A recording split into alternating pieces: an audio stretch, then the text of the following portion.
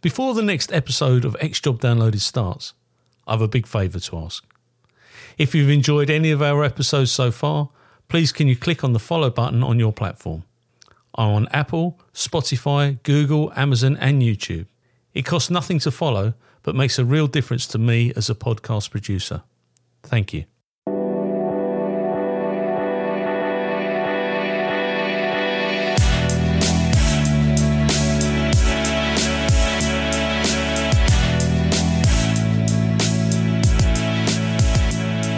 This interview has been tape recorded. My name is Paul Leary and this is X Job Downloaded. And today I'm going to interview Jag Singh. Now, Jag is the Vice Chair of the Sikh Association of Police Officers. Is that correct? That is, yeah. Thanks ever so much for taking the time out today to do this interview with me. And as I said before, we're not going to touch on anything operational. Just out of interest, where are you from and what's your background? Okay, so I've been a police officer for about coming to 13 years now. I'm originally from the sort of Birmingham area. I served in West Mids Police up until about the start of 2017. Then I transferred across to Leicestershire. So I'm currently working as a DS in CRD, and we sort of cover sort of West Leicestershire and that sort of region, pretty much. Fantastic. And your family are Sikhs, originally from the Punjab? Yeah, so I'll be sort of second generation. So my parents came over, I believe my dad came over around about the 1960s or thereabouts, towards the end of the 1960s. So did my mum, and they moved to the sort of Smethwick area of Birmingham, pretty much. But they had the sort of same sort of story around how sort of people came over many sort of years ago with how much money they had. I think my dad had about £3 in his pocket when he first came over. But yeah, so they sort of lived and worked in the sort of Birmingham area pretty much, and it's still there now. Incredible. I love Birmingham. I did my CID course at Tally Ho long time ago, 10-week CID course, which the food was fantastic. There's a Balti house just up, I don't know if it's still there, past Pebble Mill on the left-hand side. I think it's called the Royal Watan or something like that, and it's go in there, table naan, great big Baltis. It was absolutely superb. What was your inspiration to join the police? I think I'll be honest. I think when I sort of joined, it was the sort of tail end of the recession back in 2008, and I think that sort of rolled into sort of 2009 and 10. And I was teaching at the time, and where I was teaching is at a college. And there were sort of some discussions going on around sort of cutting hours back and sort of issues around budgets and so on. So I think back in that sort of 10, 20 years ago, I think with sort of police applications, they used to roll on. You'd apply to join the police, and it would sort of be in the system for about 2 years, a year or 2 years. So I had an application to join West Midlands Police at the time. That opportunity came up when I was sort of thinking about what I wanted to do. So I decided to join the police. And I think joining the police as well, making a difference as well, and every day being very sort of different, and doing very sort of different things. I really enjoyed it. So I stayed in the police, and then I've ended up where I am now, pretty much. And I mean, the association itself, when was the Sikh Association formed? Or the Police Association for Sikhs, when was that formed? So we've always had sort of local Sikh networks for the last sort of 20 to 30 or 40 years. And we felt that there was a need to have a national network or association which could sort of represent the interests of Sikh officers and staff throughout the country. So we held a number of sort of discussions on the tail end of sort of 2018, and we formed it, I believe, in February 2019. And I think you mentioned Tally Ho. We held our launch event at Tally Ho. I believe it would have been February the 7th, right. 2019. So I think we've been around for about 3 years now. Pretty much. Fantastic! And what's the membership? How many members are there? Top of my head, I think there's around about 200 members.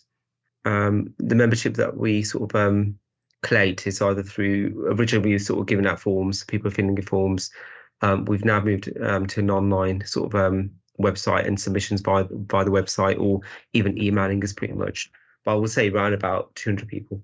And what's And sorry, that's officers and staff, pretty much. That's what I was going to ask you. So that's anybody that's involved in policing, whatever role they can join. How has it changed over the years for members of the Sikh community within the police service? I think if you sort of look back at sort of policing, going back to the sort of 60s or 70s, I think the first Sikh police officer, in fact, joined Leicestershire Constabulary, I believe, in the 1960s. So there's always been a sort of a Sikh presence within the police, and I think with sort of Sikh officers and staff, the ones Sikhs that are sort of have the visible representation, they're quite distinguished by the turbans that they wear and their beards and so on. So I think there's always been a bit of a presence around within the police service in terms of the Sikh members of the police, and in terms of representation as well. I think generally it's been quite good as well. I think in terms of our sort of population within the UK and how many Sikhs we have within the police service, I think I'll say it's fairly well represented within the police service. But again, saying that, there's obviously sort of differences in terms of concentrations. So for example, West Midlands Police, Thames Valley Police, the Met, even Leicestershire as well, they might have more Sikhs working within those police forces, but that's representative of their populations pretty much. And do you think and I'm not going to put you on the spot here, but do you think the police service reach out to the Sikh community in order to gain more recruits, or do you think there's more that they could do in order to support? I think I'd say recently, of the last sort of decade or so, especially since the sort of murder of George Floyd and the sort of emphasis around representation within the wider service, and the sort of push to recruit more people from underrepresented communities within those communities of the Sikh community, I think there's definitely been some emphasis there around reaching out to the Sikh community. I'd say there's a lot more that needs to be done. There's always room for improvement, but I think we are sort of beginning to, or probably walking in the right direction, and hopefully that can sort of gain momentum as we go on. And how do you feel the community accept you as a police officer? You know, the Sikh community, they're very, very, very proud people. I mean, I had the pleasure of going to a temple in Grays where I had to deliver a speech around Asian gold that was being stolen. And the hospitality was fantastic. Very, very proud people. What's the acceptance of you being in the police in the community? I think if I look within my own sort of friends, of family and friend circles within my sort of local community, and the people that I know from my community from sort of across the country, I think generally, there's they're quite sort of they see it as quite a positive, really, to have someone who looks like them serving within the police. And I think that really helps to break down barriers as well in terms of the relations between the police service and the Sikh community as well. So there's a whole lot of benefits to it. And I think a lot of people do sort of see that and understand that and appreciate that. But again, there are some sections of the community that might not be as receptive to having Sikhs serving within the police. But I think on the grand scheme of things, from the interactions I've certainly have, I think it's generally sort of a positive message, really, more than anything else.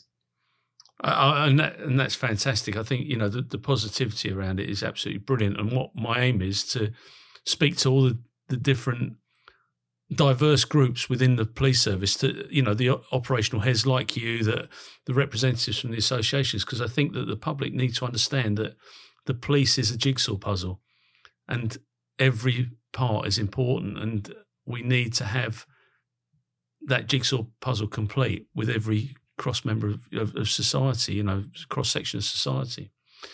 How do you foresee the future for the association? I think we've gone from strength to strength. I think we've been really lucky and to start off the way that we have, and to have the support from the local Sikh networks as well. I think we've been on quite a journey over the last sort of 3 years, but just to sort of fill you in terms of some of the work that we've done, we've got a really good relationship with government. with the Home Office in particular. We've got a good relationship with a number of police forces. In terms of operational matters where there's been issues concerning the Sikh community, we've been able to sort of assist and support forces and help them to better understand what the issues are with the Sikh community, with the end aim that they have a better relationship with the community, really, and understanding what the Sikh issues are and sentiments as well at the same time. We've branched out as well. We've supported the launch of local Sikh police networks. Probably most recently, West Yorkshire launched a Sikh association. College of Policing will launch one as well, and I think there's talks about Police Scotland launching one as well in the near future. So I think we're growing as a network and as a branch, and I think that's the key word, really, the network. And I think when you've got people that are like-minded, that want to work in collaboration with each other for a common purpose, I think it really does help, and it does break down barriers, and it does put policing in a positive light as well, especially within communities that are quite traditionally sort of underrepresented, really, within the police. So I think looking forward in the future, I think there's a lot more growth there, pretty much. And of course, you'll have the support of the chief officers, and rightfully so. The community needs to be represented, appropriately. And I worked in Leicester.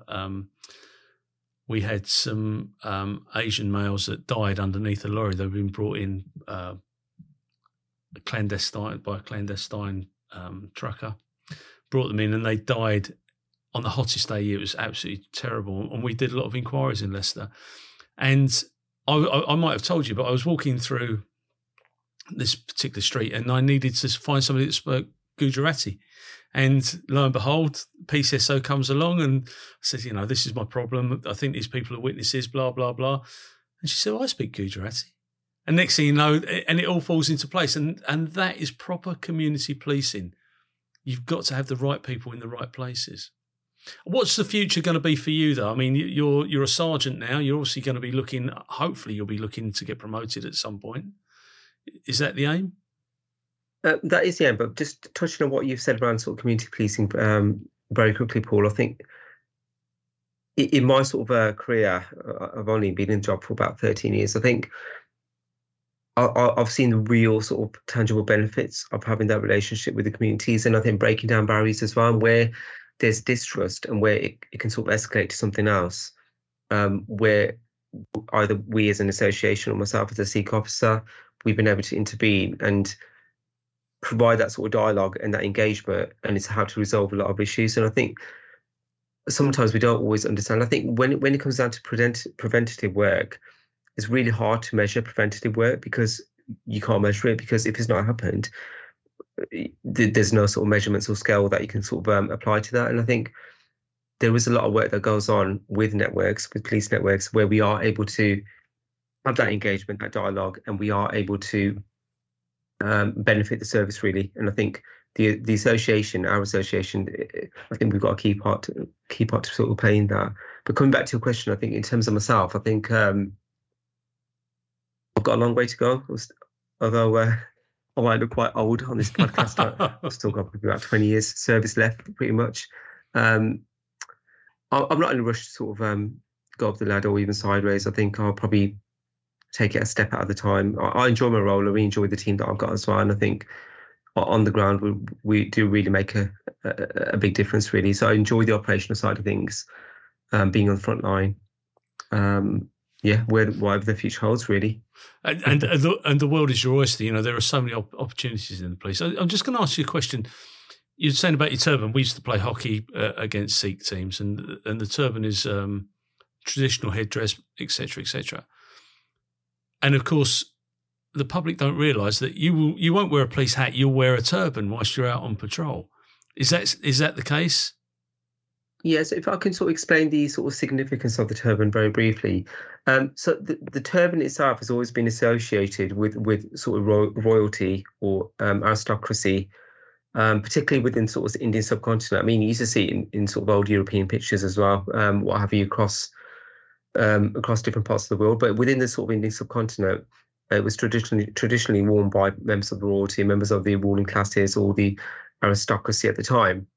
And our 10th Guru said that I want my sort of Sikhs to wear the turban, and it represents a crown pretty much. So for us, he's crowning us as members of the Sikh faith. So Sikhs see the turban as a crown pretty much, and we hold it in very sort of high value, and that's why I think the Sikhs have always been quite uncompromising when it's come to the turban, and sort of standing up for our rights and the reasons why we want to wear a turban. If we sort of apply that to sort of a Western sort of analogy and understanding in terms of the Sikhs, I mean, if you look back to the sort of the world wars, and look back at World War One in particular, when it was mainly sort of trench warfare, and you had Sikh regiments that were brought over from the Indian subcontinent to fight in Europe. I think the British commanders at the time were sort of adamant that the Sikhs need to sort of remove the turbans and wear helmets. But the Sikhs refused, and they sort of fought with the turbans. They didn't sort of compromise in terms of wearing a helmet, and they were very sort of steadfast in their identity. And there's a lot of history there, a lot of documented history around how the sort of Sikh armies and regiments fought very bravely. They didn't compromise, and a lot of scenarios, in fact, because the turbans are a lot more bigger than what we wear now. A lot of the bullets were fired at the Sikh soldiers by the Germans or the Austrians actually bounced back from the turbans. They didn't penetrate the sort of turbans or injure them in any way.